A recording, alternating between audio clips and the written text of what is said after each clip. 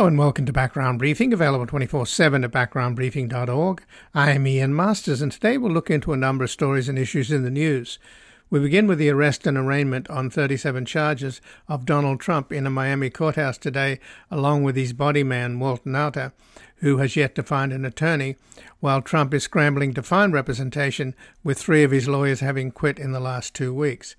Joining us to discuss how lucky Trump is in having Judge Aileen Cannon hear the case against him is Harry Litman, a former United States Attorney and Deputy Assistant Attorney General in the Justice Department, a professor of constitutional law and national security law at the University of California, San Diego, and the University of California, Los Angeles. He is the executive producer and host of the Talking Feds podcast and the senior legal affairs columnist at the Los Angeles Times, where his latest article is 5 Ways Judge Aileen Cannon Could Protect Trump from the Classified Documents Prosecution. Then we'll assess the possibility of a hung jury as a result of having just one MAGA Republican juror on the jury, and the extent to which Judge Cannon could influence the jury selection. Joining us is Lisa Graves, the Executive Director of the new corporate watchdog group True North Research. She has served as a senior advisor in all 3 branches of the federal government, as Deputy Assistant Attorney General in the Justice Department, as Chief Counsel for Nominations on the Senate Judiciary Committee, and as the Deputy Chief of the Article 3 Judges Division for the U.S. Courts. And finally, we go to Tbilisi in the Georgia Republic and speak with Azamat Junisbai, who is a professor of sociology at Pitzer College, a native of Almaty, Kazakhstan. His research interests include social stratification and public opinion about inequality and decolonization in Central Asia, and we will discuss how the former Soviet Union was a colonial power, but managed to portray itself as an anti-colonial champion. And to this day, as Putin tries to recreate the Soviet Union, many in the West still insist the US and NATO are the imperialists, not Russia, which has invaded 2 of its neighbors and is busy destroying Ukraine. And joining us now is Harry Litman, a former United States Attorney who was Deputy Assistant Attorney General in the Justice Department. He's now a professor of constitutional law and national security law at the University of California, San Diego, and the University of California, Los Angeles. And he's the executive producer and host of the Talking Feds podcast and a senior legal affairs columnist at the Los Angeles Times, where his latest article is 5 Ways Judge Aileen Cannon Could Protect Trump from the Classified Documents Prosecution. Welcome to Background Briefing, Harry. Hey, Ian, how are you? I'm well, thanks. I know you're busy today, as was Donald Trump in the Miami courtroom where he was arraigned before a magistrate.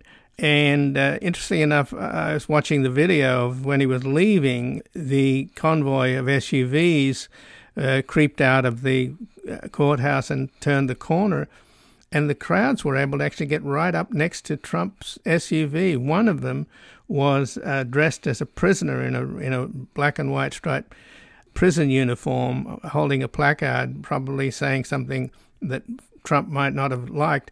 But on the other side of the street, his followers holding Trump flags and stuff were running along literally beside the SUV. So I was astounded at the lack of security. So did that strike you as problematic?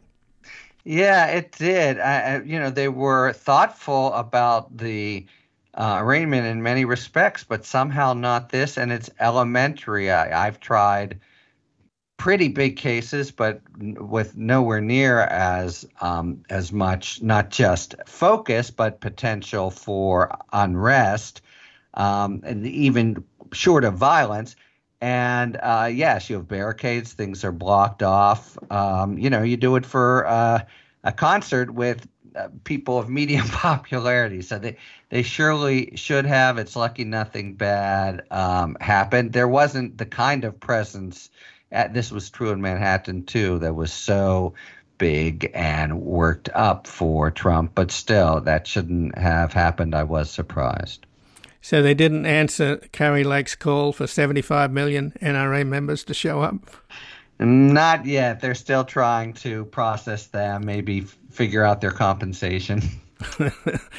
So we don't know much about what happened, but the fact that the arraignment was closed to the public, I don't know how unusual that is. Is there a possibility that Judge Aileen Cannon could close this trial to the public? Wow, that'd be pretty dramatic. I mean, I think it was wrong to close the arraignment here. There's a presumption, Supreme Court has said, that criminal trials should be open to the public, and talk about one with strong public interest, maybe the greatest in history. Now, as we know, there's all kinds of crazy things that Judge Cannon could do. But even this one struck me as wrong. Of course, they let people in, but they weren't able to have their phones. It was just very cumbersome trying to report and get details out. I think we do know what happened, piecing together from reporters who were in the courtroom and the normal routine for arraignments. And the short answer is not much. But yeah, I think it would be quickly challenged. There are three lawyers who've already presented their credentials, as it were, to the court to represent the media here, and they would certainly run in and fast if she were to try to keep them. It's not, there won't be cameras still. That's the rule in federal courts. It's a good example of why that rule is controversial.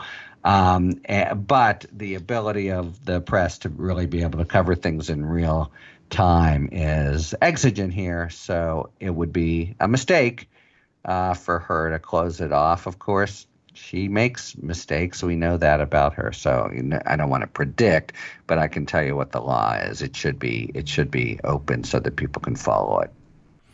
But she clearly made mistakes initially with the special master and delaying it, and she was slapped down by the 11th Circuit. Was there any indication that she learned from those mistakes? I recall that she didn't. Right. I mean, the very dramatic indication was exactly that she didn't, that she doubled down and tried to keep it until they really, had to upbraid her and take it from her.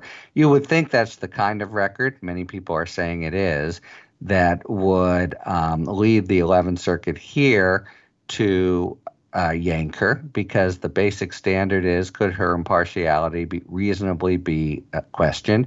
And what the case, it's so important that the presiding judge's impartiality not reasonably be questioned, and this not become a circus, as Trump would like to make it.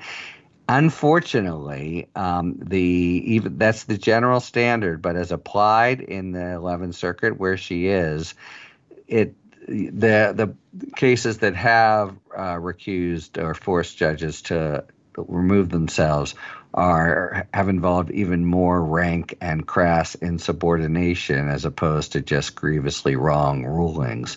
So she really, if you think about the law and just think more generally about what's best for the country here, it really shouldn't be she. Maybe she'll see that herself. But as I look at the law, my assumption is we're stuck with her if she herself doesn't step aside. And Harry Litman, you have your most recent column at the Los Angeles Times is 5 Ways Judge Aileen Cannon Could Protect Trump from the Classified Documents Prosecution. And you end your piece by saying there are nearly 700 federal district judges in the country. Of all of them, Cannon is the first whose fairness might reasonably be questioned. So given that enormous number of 700, is she really up there in the top in being the most pro-Trump? Because, in other words, the question arises, did Trump handpick her because she would be in his jurisdiction? And therefore, it's paid off in the sense that he's got a judge in his jurisdiction. There was no way that the Jack Smith could go forum shopping, so he had to try the case where the crime took place or the alleged crimes took place. And boy, is Trump lucky to have Aileen Cannon. So did he handpick her, do you think? For this reason, let me just start with my claim that might seem stunning about number one, but it's really true. She didn't simply issue pro-Trump rulings. She mangled the law and did cartwheels to favor him. And I think literally others could be as bad, but we haven't seen them before. I think literally she's if just for the public good, not to mention the strategy of DOJ, if you could just preclude any judge, just one, from serving, I think it would clearly be she. Now, it's a little bit poetic license on my part because the 700 most aren't eligible, but it's really true. She's the worst it could be. Did he handpick her because he knew he might down the line need a friendly, even a biased person in Mar-a-Lago? Who the hell knows? And it's hard. I've long since kind of given up trying to psychoanalyze or second guess what Trump is thinking. But it wasn't quite as crazy a possibility as it might seem, because there are different practices within that court that make her, put weight on the scale and made her selection more likely. By no means preordained, but most likely. But they just rolled craps, or if you're a hearts player, they drew the queen of spades. It wasn't certain that it was going to be that way as it was when Trump chose her, but they got really unlucky. And you're right, they don't have the venue issue. That's the main reason they decided to relocate. But talk about a booby prize as consolation, or talk about a consolation prize for Trump. It's a big one. The jury will ultimately have to make the determination here, but man, can she make the prosecution's life miserable, delay proceedings, and really kind of gut the case in important respects. It's a deeply unfortunate happenstance. And it only takes one juror to get a hung jury, right? That's right. So that's the first way she can do it is in jury selection. Somebody comes up and says, yes, I know Trump. Yes, I like Trump. And there's a little dance that everyone knows who's tried cases where the DOJ will try to say, so you really know and like him, right? And his attorneys will try to say, yes, you like him, but you can really be fair, right? And that will come down to her. Now, I want to say that even if there's a hung jury, I have every expectation that the department would retry the case. So, which you can do after a hung jury on that basis. But now we're certainly well past the election. And no matter what, we're at that point, say, and so that would restart the clock for a long period of time. And by then, if Trump has been elected, it's the whole thing goes away. And if he hasn't, then that risk has gone away, and it proceeds on the normal track. Of course, he turned 77 today. And he's got terrible health, etc. Or notwithstanding what his handpicked doctor said, this is one of my favorite Trumpisms. He actually got a doctor to say he's the most healthy president in the history of the presidency. Like somehow the guy had looked at records for John Adams and Abraham Lincoln. But anyway, at some point he becomes quite old to stand trial. But in any event, it's the prospect of a hung jury is very worrisome, but the U.S. wouldn't give up on it. So this may be a little out of your wheelhouse, Harry, but it would seem to me that if Trump really is in deep trouble, and if you read the indictment, which everybody should because it's so extraordinary, it seems like such a strong case. And he's guilty of the reckless endangerment of U.S. national security. And you've got people like Reality Winner rotting in jail, and I don't know how you could enforce any classification rules in the U.S. government if you didn't make an example of Trump after what we've learned from those indictments. So if he's really in true trouble, couldn't he basically throw his lot behind DeSantis, who would, I assume, be the most likely front runner if he pulls out, and therefore, on the basis of the promise that DeSantis will pardon him? Other candidates running for the Republican nomination are already saying that they'd pardon him. He could, and he could even cut a deal like it. And I don't think DeSantis has to pardon him. By the time the election runs around, let's say DeSantis wins and he assumes the presidency January 2025, the trial should be well over, but he'll still be on appeals. And in that setting, all that would have to happen is the president would order, as I think he could. It's funky, but I'm on record as saying I don't think Trump could pardon himself. Yeah, DeSantis could pardon him, but he wouldn't need to. He could just order the Department of Justice to drop the case. And at that point, it's dropped. There's very little doubt that that's the kind of thing a president can do. And so even if the trial has taken place in all deliberate speed, there are appeals. He's entitled to them. And until the appeals and therefore the conviction becomes final with, say, the Supreme Court denying review, if you tell the Department of Justice to drop the case, that's it. He'd be out of the woods, I think. So just in the last minute then, Harry Litman, given that Trump has been one step ahead of the sheriff all of his adult life, both in business and in politics, it is an extraordinary piece of luck that he has Eileen Cannon presiding over this case.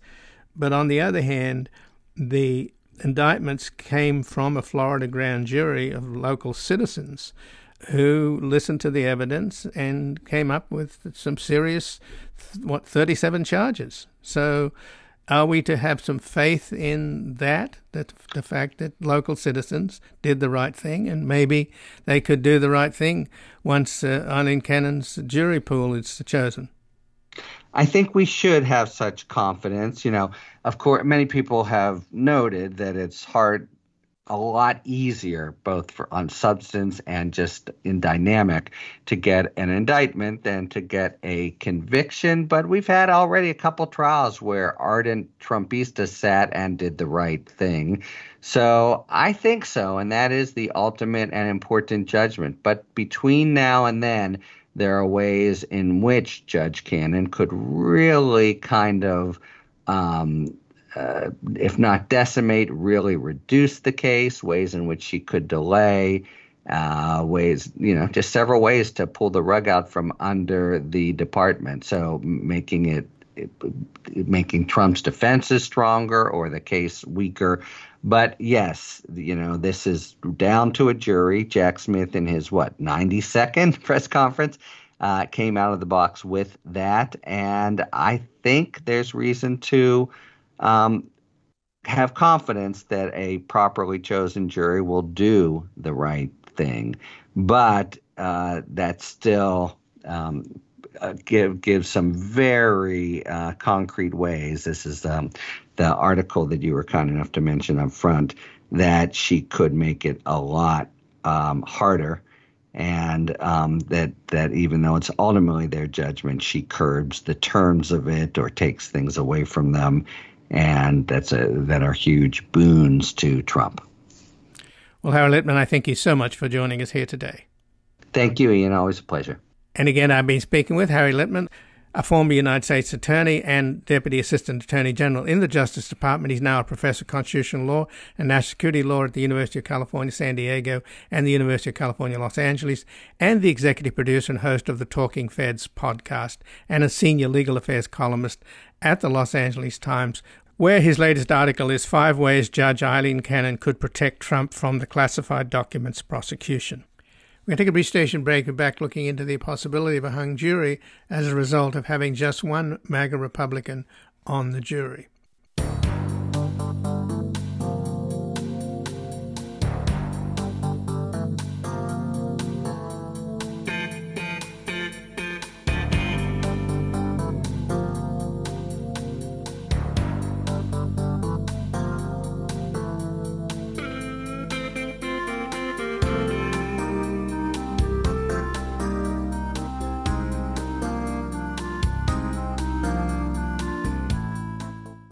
Welcome back. I'm Ian Masters, and this is Background Briefing, available 24/7 at backgroundbriefing.org.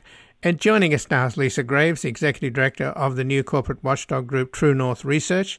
She has served as a senior advisor in all three branches of the federal government, as Deputy Assistant Attorney General in the Justice Department, as Chief Counsel for Nominations on the Senate Judiciary Committee, and as a Deputy Chief of the Article 3 Judges Division of the U.S. Courts. Welcome to Background Briefing, Lisa Graves. Thank you so much, Ian. Thanks for having me on. Well, thanks for joining us. And Donald Trump was arraigned today before a federal magistrate in Miami, and he, of course, pled not guilty, or at least his lawyer did on his behalf. But he's been having some serious problems getting lawyers. Three of his lawyers just quit in the last couple of weeks, and it doesn't seem like he really has even a B team here. What's your sense of what kind of legal representation Trump is cobbling together here at the last minute? Well, as a lawyer myself, I can imagine that it would be very difficult for someone to agree to represent him because of the nature of this indictment, which says that he was trying to encourage his lawyers to break the law themselves, and also manipulated a false statement to the federal government, which is itself a potential crime. And so I think he's going to have trouble finding a great lawyer because of his conduct that has been at least demonstrated based on the evidence that the grand jury heard in Florida. So, he's going to have a hard time finding a really good attorney to defend him with his track record. Well, he doesn't have a really good attorney defending him, but he's got a really good judge who's shown unbelievable sympathy towards him earlier on after the FBI managed to get the documents out of there. And Judge Aileen Cannon went to all kinds of lengths to protect and help Trump and delay things with the special master. So, I see that as uncanny luck on his part, but how bad is Judge Cannon? Is she really in the bag? Well, I'm very concerned about her behavior. I think that under the Code of Conduct for United States judges, which has a standard for whether a judge either has an appearance of bias or actual bias, I think she should recuse herself. And if not, I think the 11th Circuit should require her recusal. However, those recusal standards are typically enforced by the judge themselves. And in this case, you have someone who is very young, who was basically plucked from obscurity by Trump himself for this plum position in the U.S. District Court near Miami, the one that's nearest to his home and resort. And she's someone who, as you point out, Ian, behaved so poorly with such bias and putting her thumb on the scale of justice to such an extreme that the 11th Circuit, which is one of the most conservative or right-wing judicial circuits in the country, in a three-judge panel, all of whom were Republican appointees, rebuked her sharply for her behavior earlier on in this case when she attempted to basically rewrite the law to favor Trump. So she's, I think, a terrible judge. She never should have been confirmed to a lifetime position on the federal court. I'm very curious about why she was chosen by Trump. I think she's biased, and I think she has no business trying this case. So given there are 700 federal district judges in the country, how would you rate her in terms of being pro-Trump? Is she perhaps the most pro-Trump judge on the federal bench, or is she close to the most? Well, it's hard to say because not everyone has had a chance to have a case with him yet, although he's had many cases. But in terms of the judges who have heard cases involving Trump, she is certainly the worst. There are other judges who were also appointed by Trump who should not have been confirmed. For example, the judge in Texas who lied about, his role in anti-choice, anti-abortion activities, the one who is trying to ban the FDA from allowing women access to medical or chemical abortion. He's biased and I think a terrible judge as well, should never have been confirmed. But certainly, from my perspective, from the number of cases that have gone before federal courts so far, and even state courts, Aileen Cannon is the worst. And she is someone who, as I said, through her actual actions as a sitting judge earlier on in this case, showed that she is unworthy of trust and the type of respect we need to have in a court in order to have confidence in the judgment and the result of the trial to come. But what can happen then to get rid of her? In other words, if she's in charge of recusing herself, and if she's as partisan as we suspect, she's not going to recuse herself. So what other mechanism can get her to step down?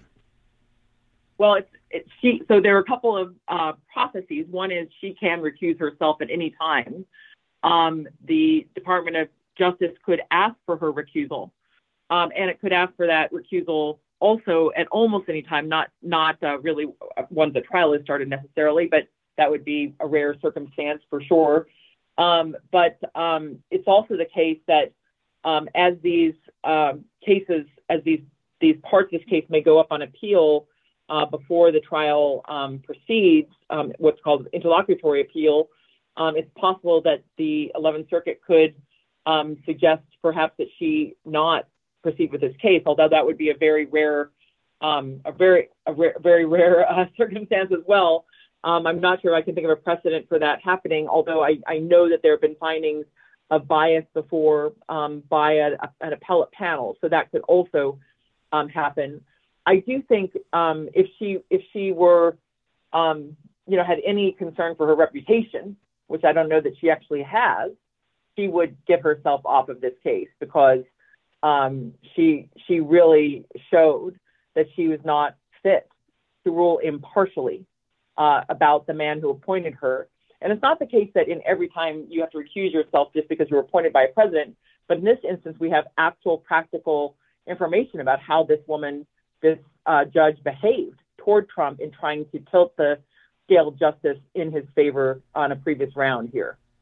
So, Lisa Graves, when you say that Trump handpicked her because she was in the jurisdiction where his home and his Mar-a-Lago club, or whatever you want to call it, is, which is where all the documents have been hidden, although there's probably some at Bedminster that we don't know about. And, of course, just as we go to air, Trump is going to be broadcasting his grievance outbursts from today's activities from Bedminster.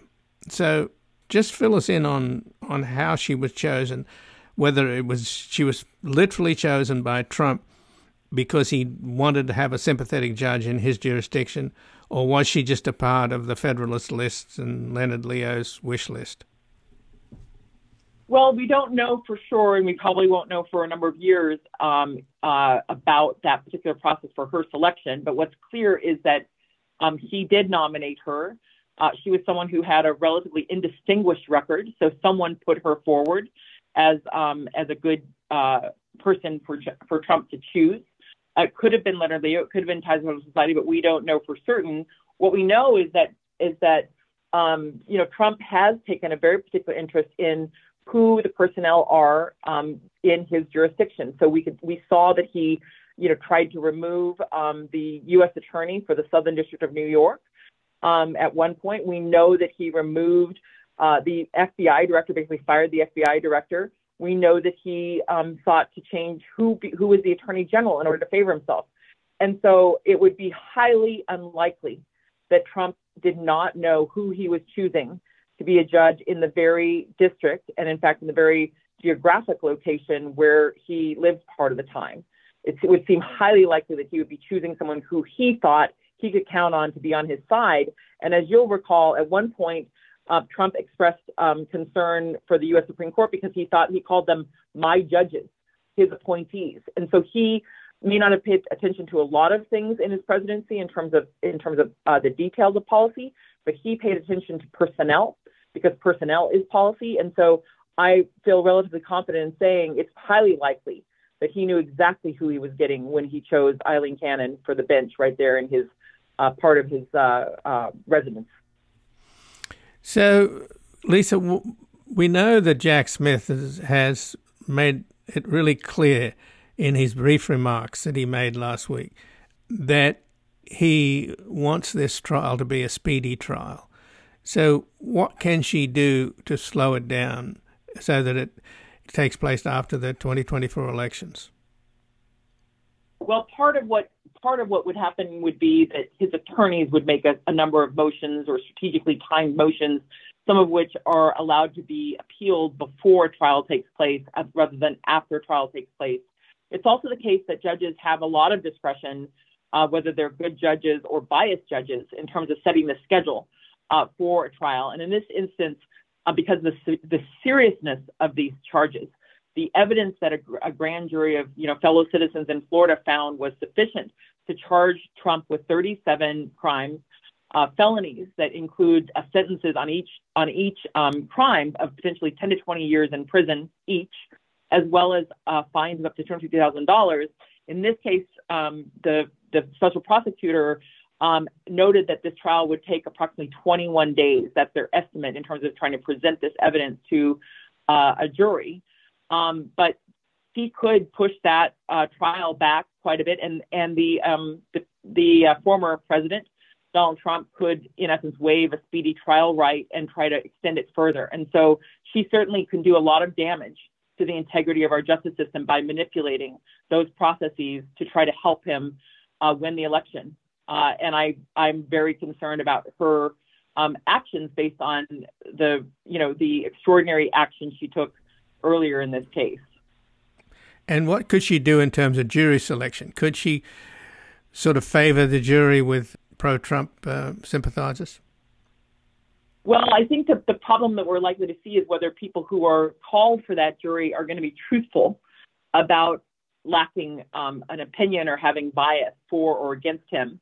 And there's certainly potential for someone to get through the jury selection process who actually is in the tank for Trump to try to cause, a hung jury.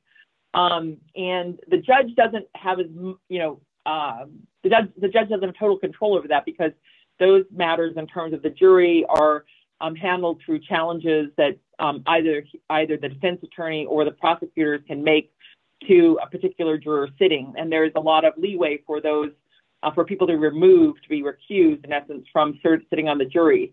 But I think that through her actions, through her words, she could certainly indicate bias, and she could also try to make some rulings that make it difficult for the prosecution, in part because the type of material at issue here, nuclear secrets that are seen or meant to be seen only by our closest allies in the surveillance arena, the leaders of the countries of the United Kingdom or Canada or New Zealand, serious information about war plans or preparations for our defense. These are matters that the prosecutor is going to need rulings by this judge to protect the nature of those secrets from further disclosure. And she could try to make it difficult for them to do so in a way that tries to that sort of tilts the notion of justice in Trump's favor, to try to make it more difficult for this case to proceed. So could she suppress Evan Corcoran's, the lawyer that Trump first hired, who Trump told basically, let's can we not even reply to the DOJ? He obviously lied to Evan Corcoran, and then immediately turned around and got his body man, Walt Nauder, to move the boxes so that Evan Corcoran couldn't find the incriminating boxes, including the box that they refer to as Beautiful Mind paper box. So is that possible, that she could limit what is it admissible under federal rules of evidence? Well, the federal rules of evidence, certainly they're administered by the trial judge, but there is review by the appellate court. And in this instance, where you have an attorney who a client was suggesting commit a crime, that's the sort of thing that pierces the typical attorney-client privilege. And so in general, lawyers, can't reveal the confidences of their clients, but it's also one of the long-standing rules of the ethical canons for lawyers that they cannot participate in a crime with their client, or suborn perjury, aid the, deception to the court. And so she would be on very thin ice, in my view, in trying to restrict that testimony or that evidence, because that's such a clear and long-standing rule. However, based on her activities, the things that she did in the first phase of this case around the seizure of the documents, I would not be surprised if she attempted to try to thwart that sort of information from being presented to the jury. But I don't think that the 11th Circuit judges, given the nature of these sorts of precedents, would allow her to do so. But it could cause delay. And could she give jury instructions to the jury that would would tip the balance. All you need is one Trumpster on the jury, and he gets acquitted. Well, the challenge, it would be more likely to be a hung jury versus an acquittal. But I think that the jury instructions are certainly in the province of the trial judge to finalize those and issue them. But it's also the case that there are longstanding rules for appealing instructions that are faulty or that are incorrect or maybe biased in some way. The problem in a certain sense is less of a legal problem because that can certainly be appealed. It would be the public damage of if that were the case, if there were a problem with the jury instructions that you couldn't appeal, which is typically the case. You can't appeal those on an interlocutory basis in general. Then you could have a result in the public arena while an appeal is pending, which would be, very problematic, very challenging. And so, I think that's, just another reason why it would be, extremely important for our justice system to ensure that we have a judge trying this case who is above, or beyond reproach, whose ethics and whose lack of bias is clear, and not leave it in the hands of someone whose judgment is so questionable and has already been reversed previously based on her inaccurate application of the law or invention of new theories, as she did earlier in this case.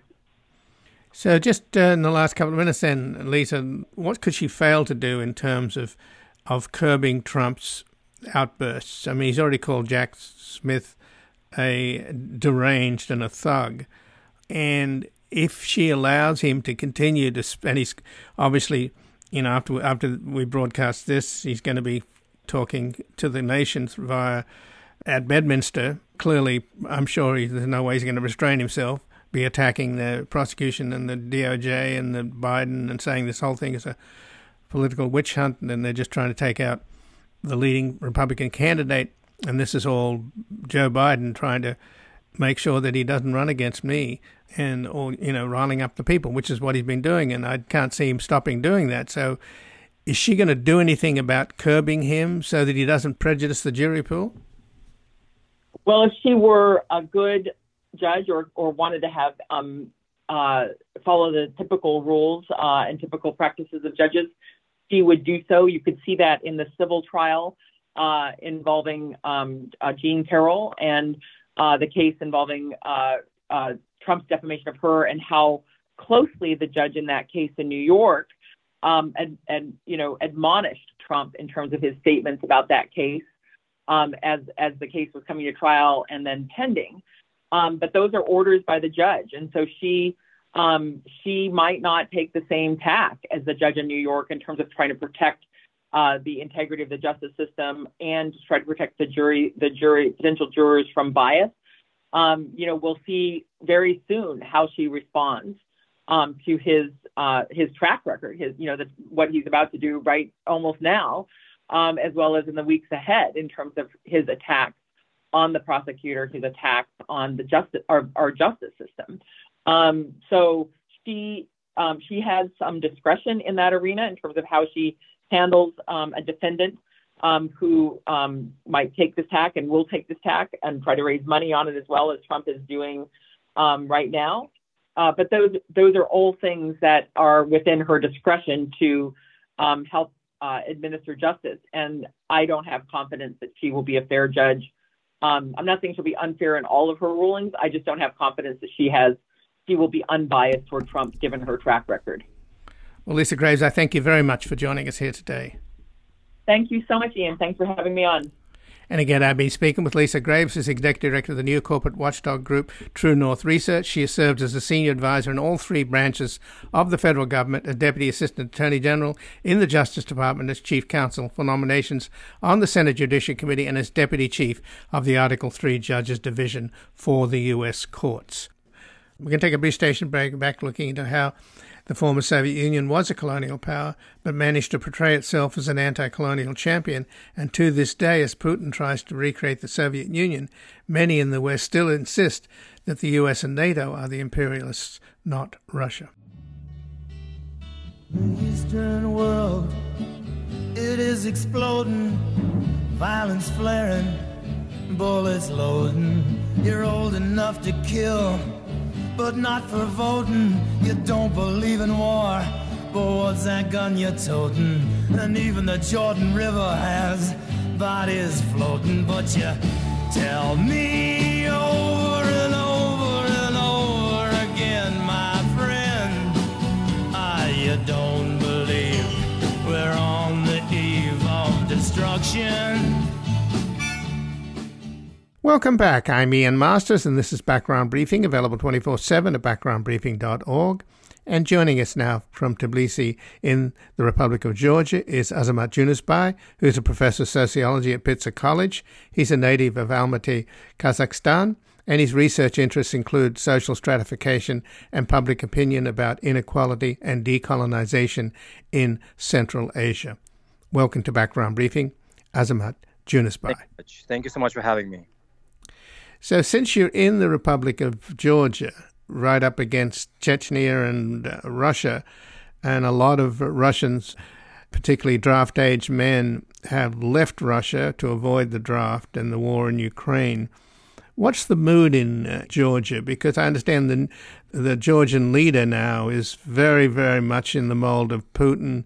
He's tried to corral the press and introduced Russian-style media control and censorship. He seems to be more in the mold of Viktor Orban in Hungary than any of the other leaders, particularly from former Soviet states. I do not presume to be an expert on Georgian politics, of course, but I do have a few observations just from, physically being here and comparing this with, the last couple months I've been in Almaty in Kazakhstan.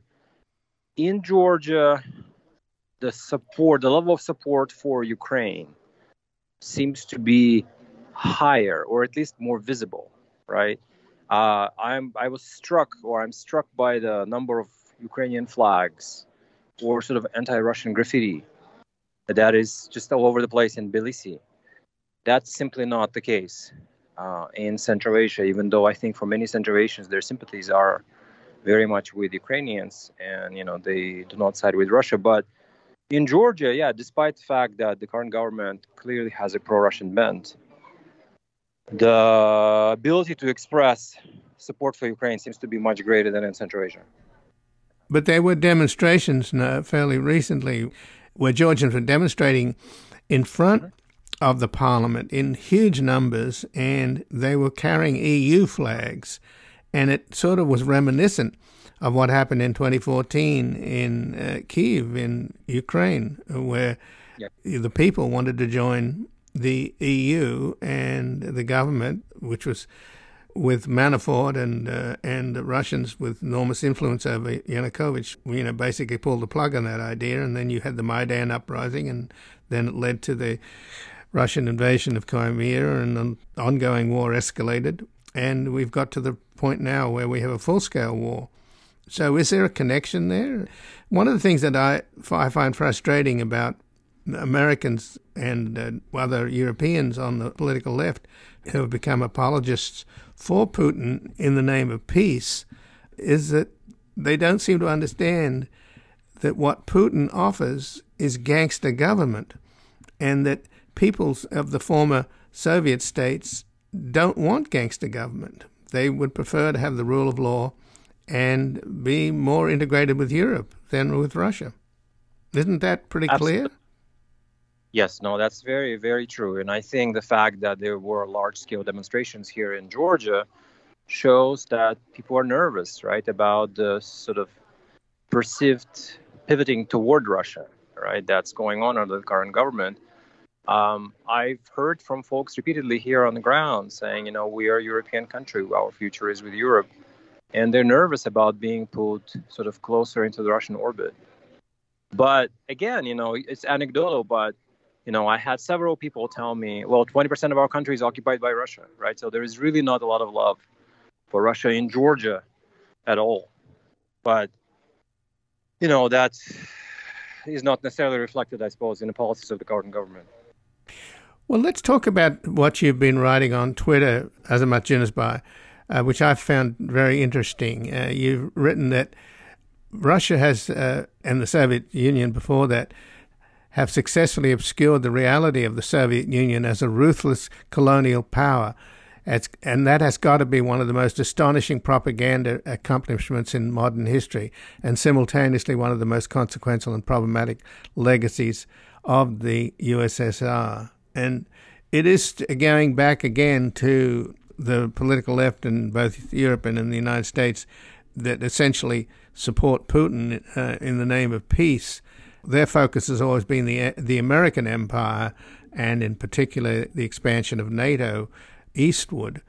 But the long and the short of it is that the Soviet Union was a colonial power, was it not? And you, obviously growing up in Kazakhstan, know that all too well.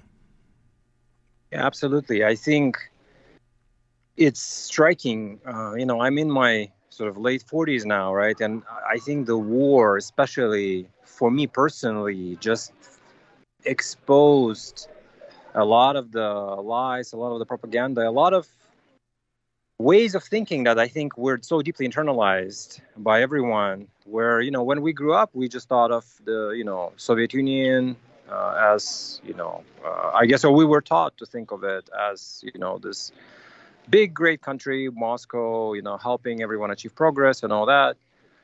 But, looking back, it really was an empire, right? And it was very much a colonial relationship, right? Where extraction of resources was taking place, where all the decisions were being made in Moscow, where in case of Kazakhstan, or more specifically even in my own family, it got to the point where even the language itself, Kazakh language. So in my family, going back a couple of generations, people began to lose Kazakh language because the only way to, have social mobility was to be a Russian speaker, right? And so I think there is a realization or rethinking of a lot of the legacy of the Soviet Union that's happening now, that's been brought on by the full-on invasion in Ukraine.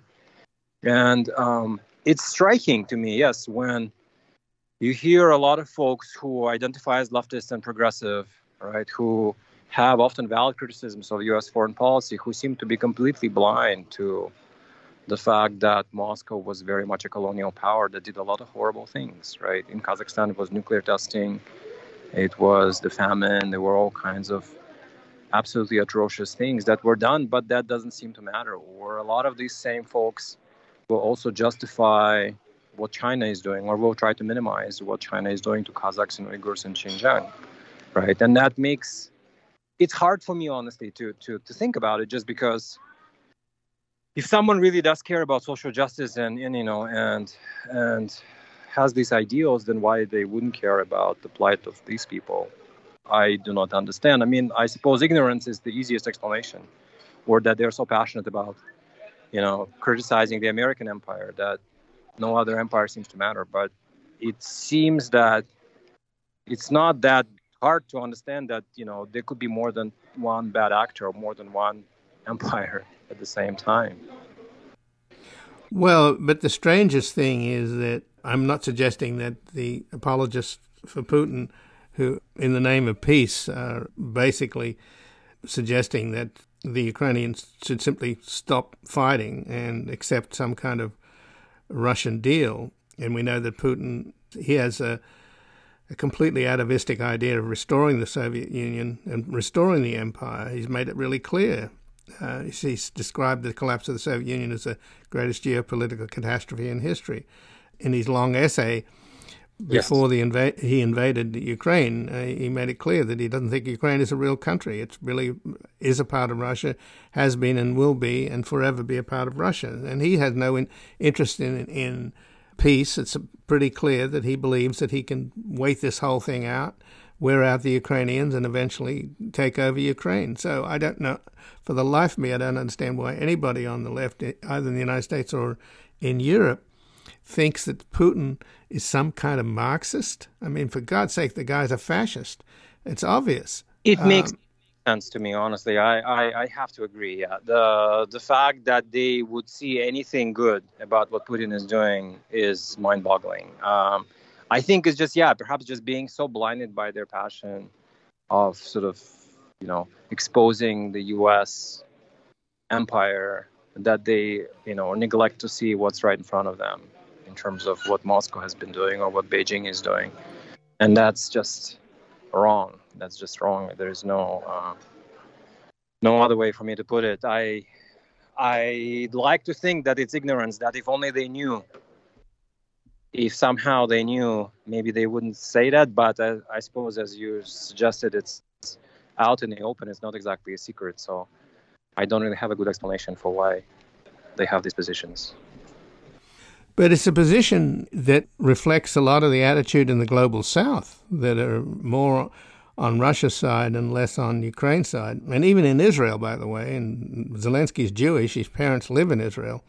The right-wing Israeli government is not really supporting Ukraine, and they have a lot of weaponry and defense weaponry like the Iron Dome that the Ukrainians would love to have.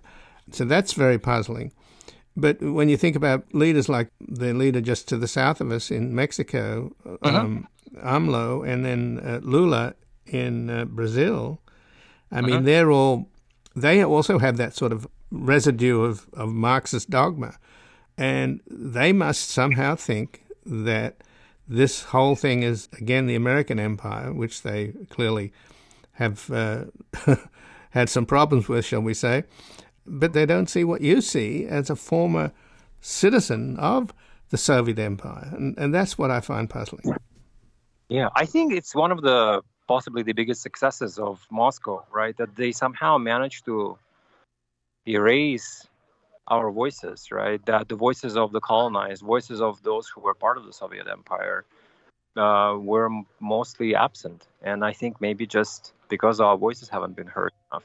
And it's true that I think, during the Soviet Union proper, they did provide a lot of support to a lot of the countries in the global south in opposition, not necessarily because they deeply cared about them, but in opposition to Washington.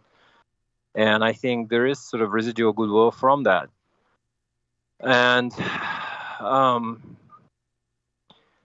those are facts. We can't really change that. But that it somehow blinds them to what Russia has been doing to Ukrainians or Central Asians or, their own folks in Siberia, Yakuts or Tuvans or Buryats. It does not excuse it. It's quite awful. Well, but those are the very minorities from Russia itself that are being sent into the meat grinder in Ukraine, and they're dying in droves. I mean, there were between 10 and 15,000 Russian soldiers were drowned by the blowing up of that dam, and the blowing up of the dam was done by the Russians, but apparently they screwed it up. They meant to do it a little bit of an explosion first to give them a warning to get out, then blow up the main explosive charge later, and apparently they screwed it up. So these are the very regions from which these kids are being thrown into Ukraine and dying in droves. Yeah, as a sociologist, it's hard for me not to notice that the folks who are being sent, to war from Russia, disproportionately are the ethnic minorities, right? Or they are the very, very poor. And, the more affluent people from St. Petersburg or Moscow, their children are, for the most part, safe.